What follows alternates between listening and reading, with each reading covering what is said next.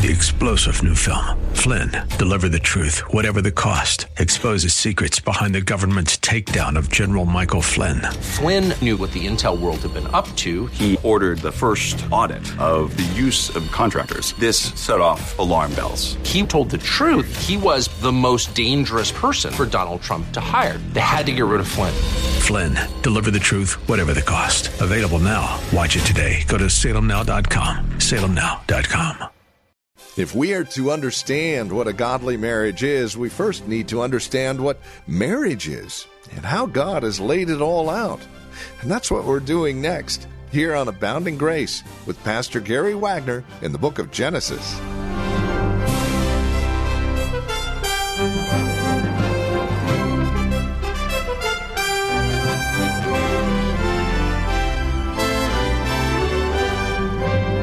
Genesis chapters 1 and 2 lay out for us the foundation of what marriage is supposed to be, according to God, the one who's authored it all, the one who created it.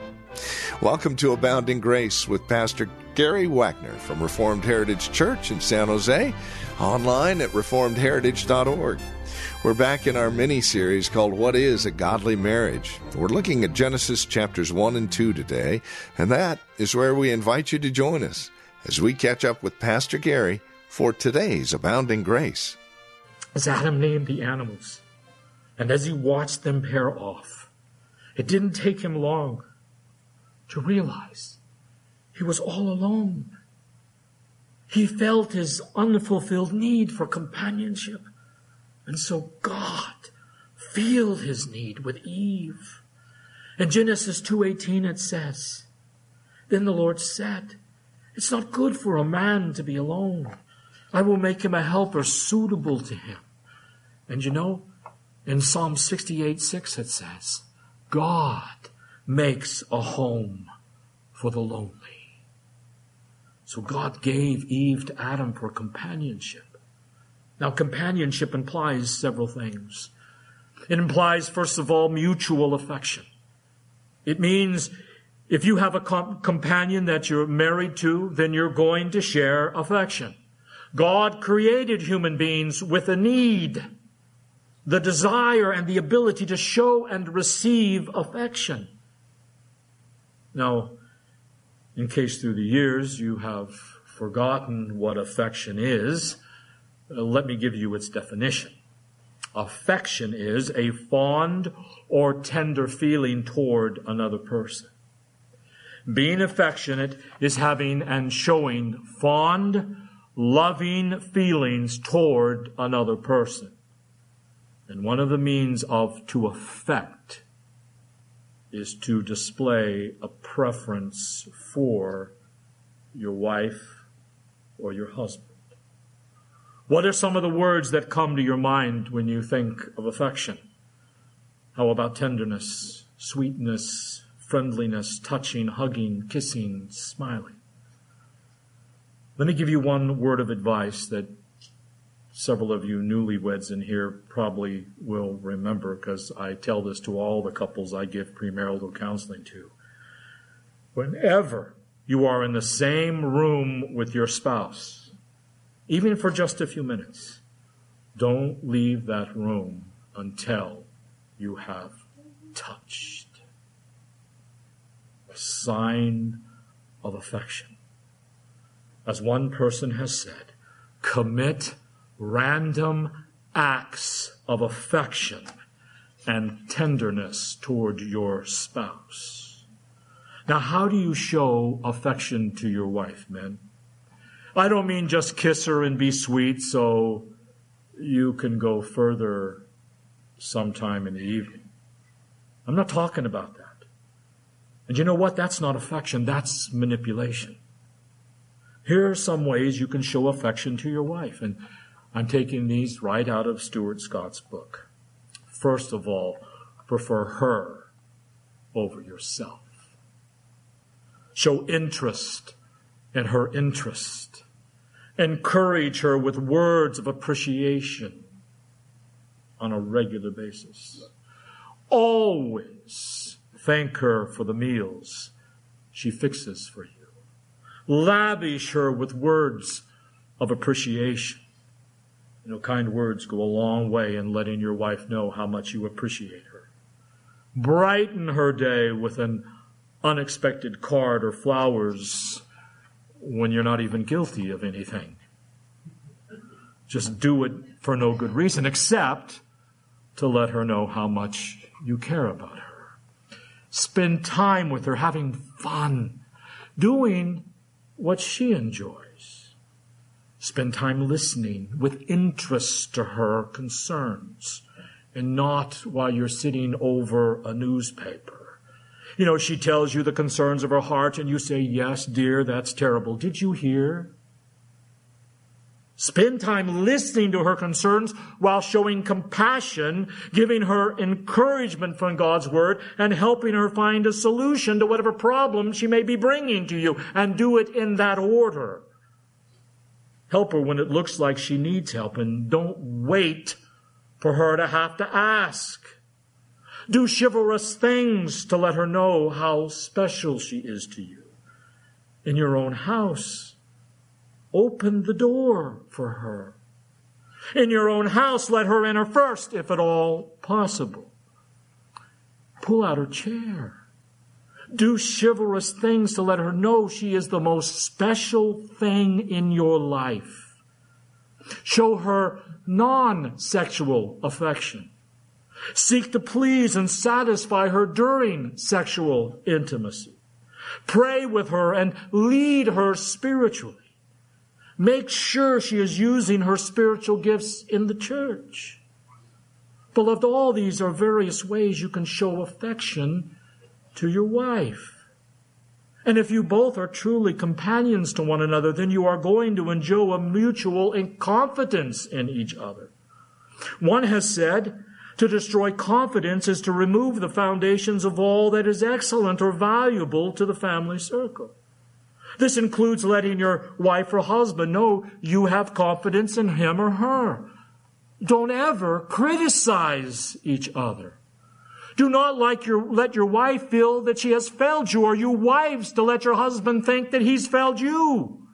Think about each other's strengths and the ways in which each of you is superior to the other, and let your wife know how blessed you are for having such a superior woman to such an inferior man.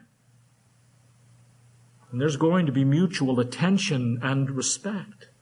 Rushdoony says this, not the empty round of ceremonial attentions that are ostentatiously crowded into the family circle on certain occasions, seemingly more to please beholders than to express its genuine sentiments of the soul.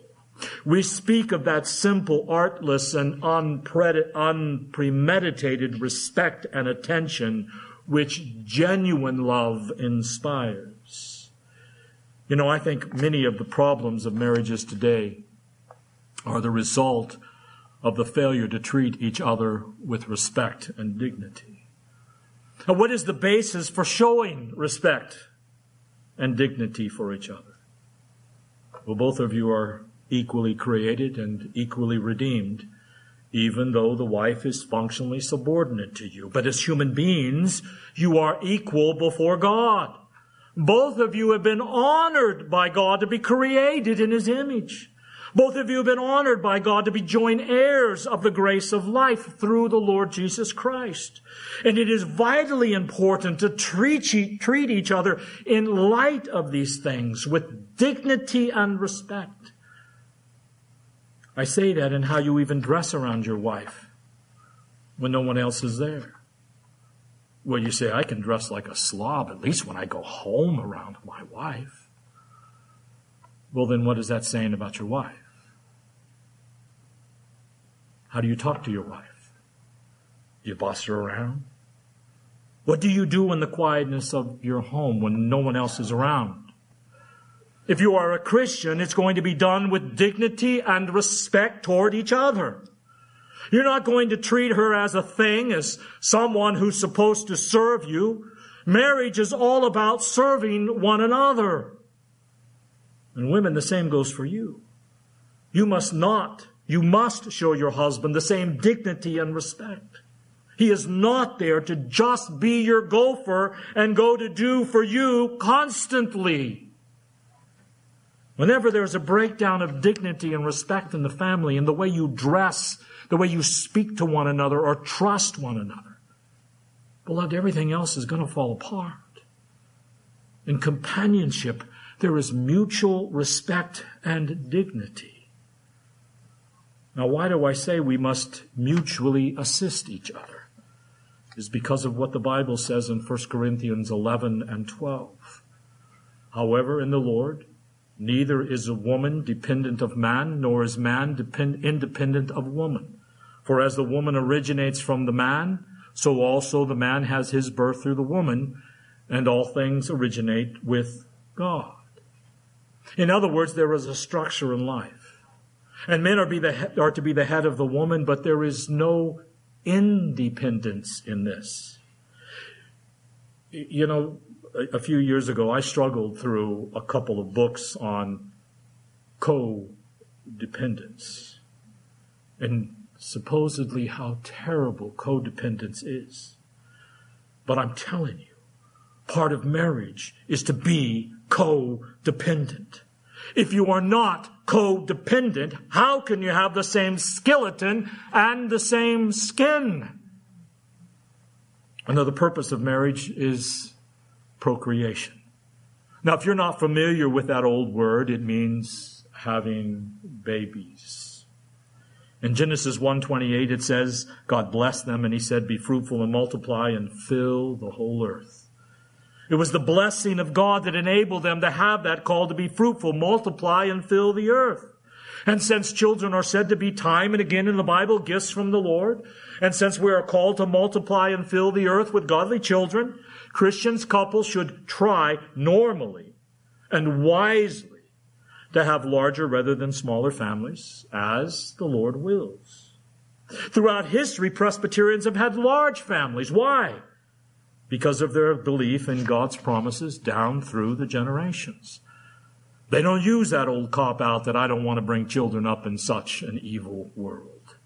They say, I want to bring up children in God's covenant in the light of all the promises of God, that he would be the God of me and my children who will love him down through thousands of generations.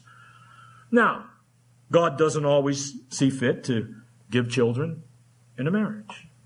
Sometimes people have to adopt children, and that also is a great blessing. We just witnessed it on Friday with the folks.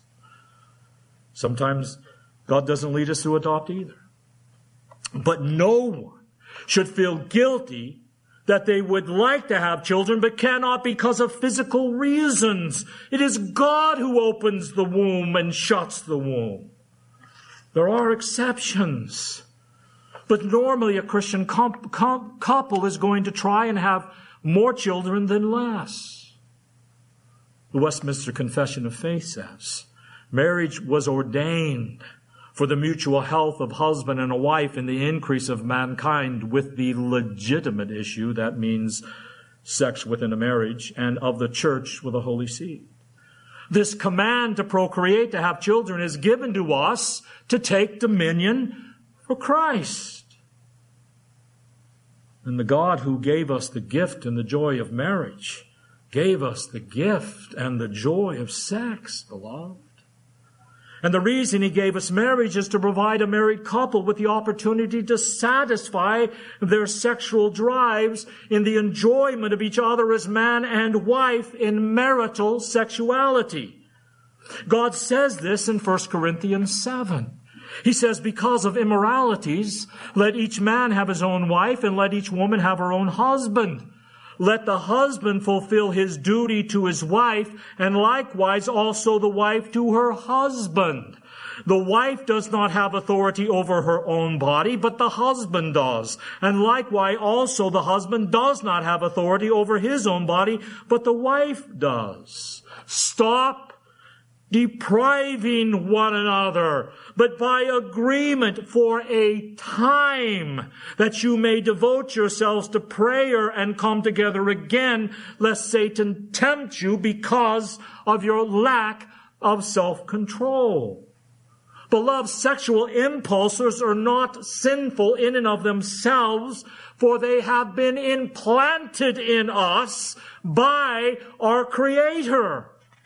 And since God has created within us these sexual drives, there would be an imperfection in God's creation if He had not made provision for the satisfaction of impulses in marriage. It is a sin, beloved, to deny your spouse the satisfaction of these impulses.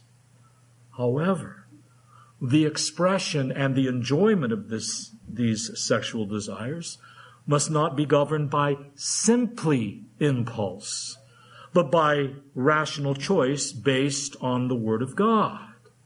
You see, deciding to marry a person is not based on blind, impetuous impulse or on the intensity of sexual attraction. That decision must be a rational, deliberate decision in the light of biblical standards that God has given us. Sexual satisfaction and sexual expression are not determined simply by impulse, but are to be regulated by that all-governing principle of all thought and all intention and all conduct, which is whatever we do, we are to do to the glory of God, and that includes our sexual relationship with our spouse. Now, what is the nature of marriage? Genesis 24:25. Let me read it again. For this cause a man shall leave his father and his mother and cleave to his wife, and they shall become one flesh. And the man and his wife were both naked and were not ashamed. Listen again to our Westminster Confession of Faith. Marriage is to be between one man and one woman. Neither is it lawful for any man to have more than one wife, nor for any woman to have more than one husband at the same time. The Westminster Divines got that out of Genesis 1. What is the model? What is the normal in Genesis 1 and 2? It is one man, one wife, until the marriage is ended by death, or, as we see in the New Testament, by a biblical divorce. It is a monogamous, heterosexual union wherein two people vow before God to love and serve each other until death do us part. That is the very nature of marriage. You cannot cave in on it. Two people just living together to learn whether they should marry, the Bible condemns it.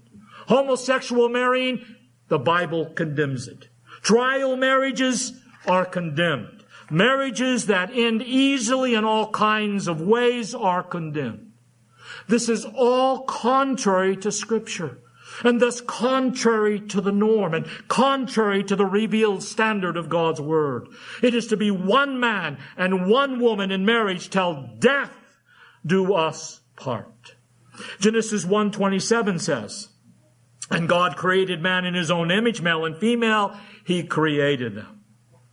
Thus God created differences of maleness and femaleness. And that must always be taken into account. A gender-neutral, unisex look, fashion, or lifestyle is a perversion of God's moral and social order for the human race.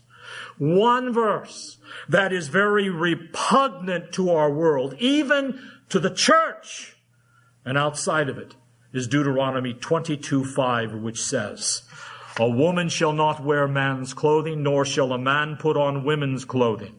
For whoever does those things, listen, is an abomination unto the Lord your God. And that goes for those who promote it or even accept it. And you know, an abomination is as bad as you can get. Something that is abominable is disgusting and wicked to the greatest degree in God's sight. Homosexuality is an abomination. For a man to wear a woman's clothes or for a woman to wear a man's clothes is as abominable to God as sexual perversion. So what does that mean? Well, in Hebrew, it should be interpreted as a man should not take to himself a woman's tools, and a woman should not take to herself a man's tool or man's things or man's clothes. The point is that a woman should not take unto herself a man's vocation. She should not dress like a man, act like a man, relate to a man as a man. And the man should not take up a woman's vocation and act like a woman, or be effeminate, or dress like a woman. The two lifestyles must be kept distinct. Men must live and work and move like women, or like men, and women must look and act and dress like women. That's why the Bible forbids women to be in the military, for example. Did you know that? That's why the Bible forbids women to be in civil authority and church authority. It's not because they're somehow less or inferior, but because their superiorities are elsewhere in the social order of God. But what does feminism do? Feminism says the whole human race is made up of individuals. A woman is just another individual, no different than the individual man, and there is no reason for treating either one differently. So the whole distinction that is created in the moral order by God falls apart. Your wife is not a man, and you know she does not think like a man.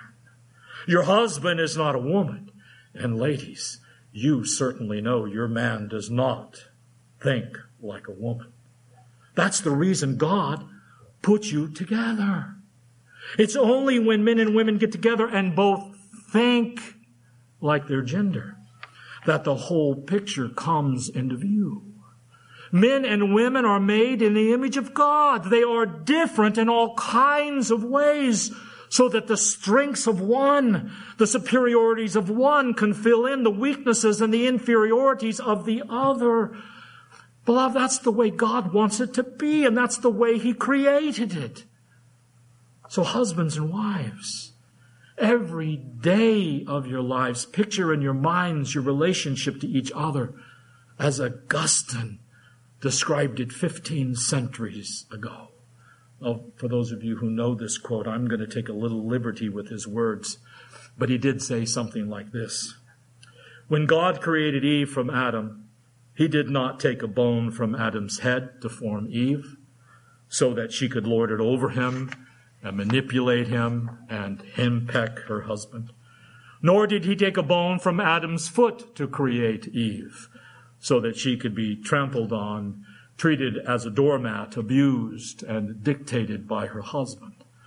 God made Eve from a rib taken from Adam's side, under his arm, to be protected by her husband, and near his heart to be loved by him. Show each other that you picture your marriage just like that. Wives, continually reassure your husbands in words and actions that there's no other place in all of the world that you would rather be than under his arm and near his heart. Husbands, continually reassure your wives that your life would be empty and joyless without her under your arm and near your heart. And that she really and truly is bone of your bones and flesh of your flesh, and that you are less than a man without her by your side. Men, think of your wives as tenderly as Martin Luther thought of his wife, Catherine, whose pet name for her was Kitty, my rib.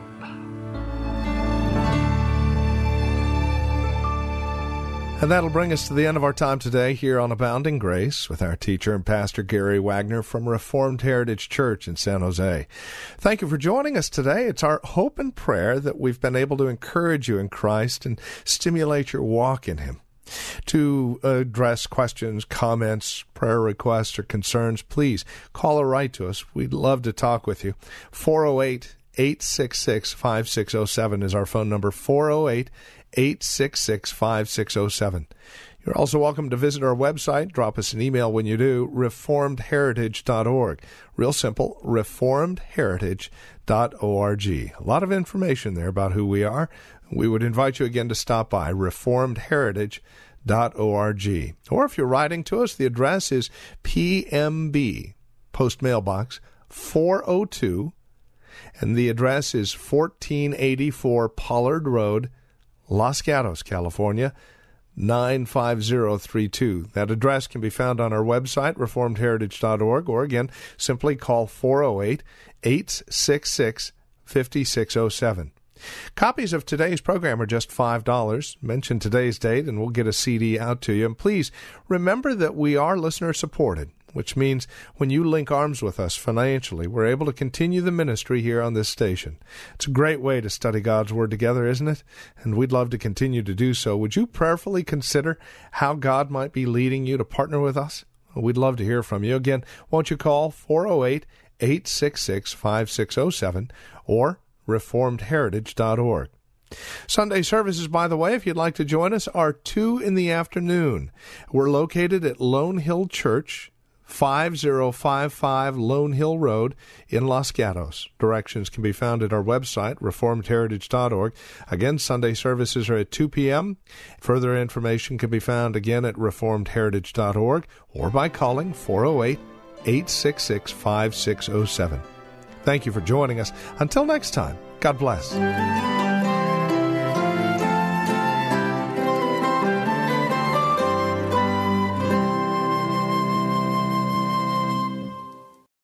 3-star General Michael J. Flynn, head of the Pentagon Intelligence Agency, knew all the government's dirty secrets. He was one of the most respected generals in the military. Flynn knew what the intel world had been up to. He understood its funding. He ordered the first audit of the use of contractors. This set off alarm bells.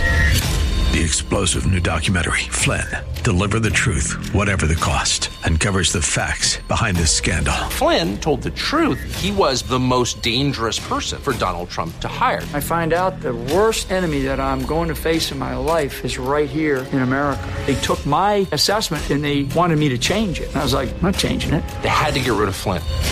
With in-depth interviews, archival footage, and never-before-seen personal records of the man behind the headlines. I just felt like I was drowning. Flynn, Deliver the Truth, Whatever the Cost. Available now. Watch it today. Go to salemnow.com. salemnow.com.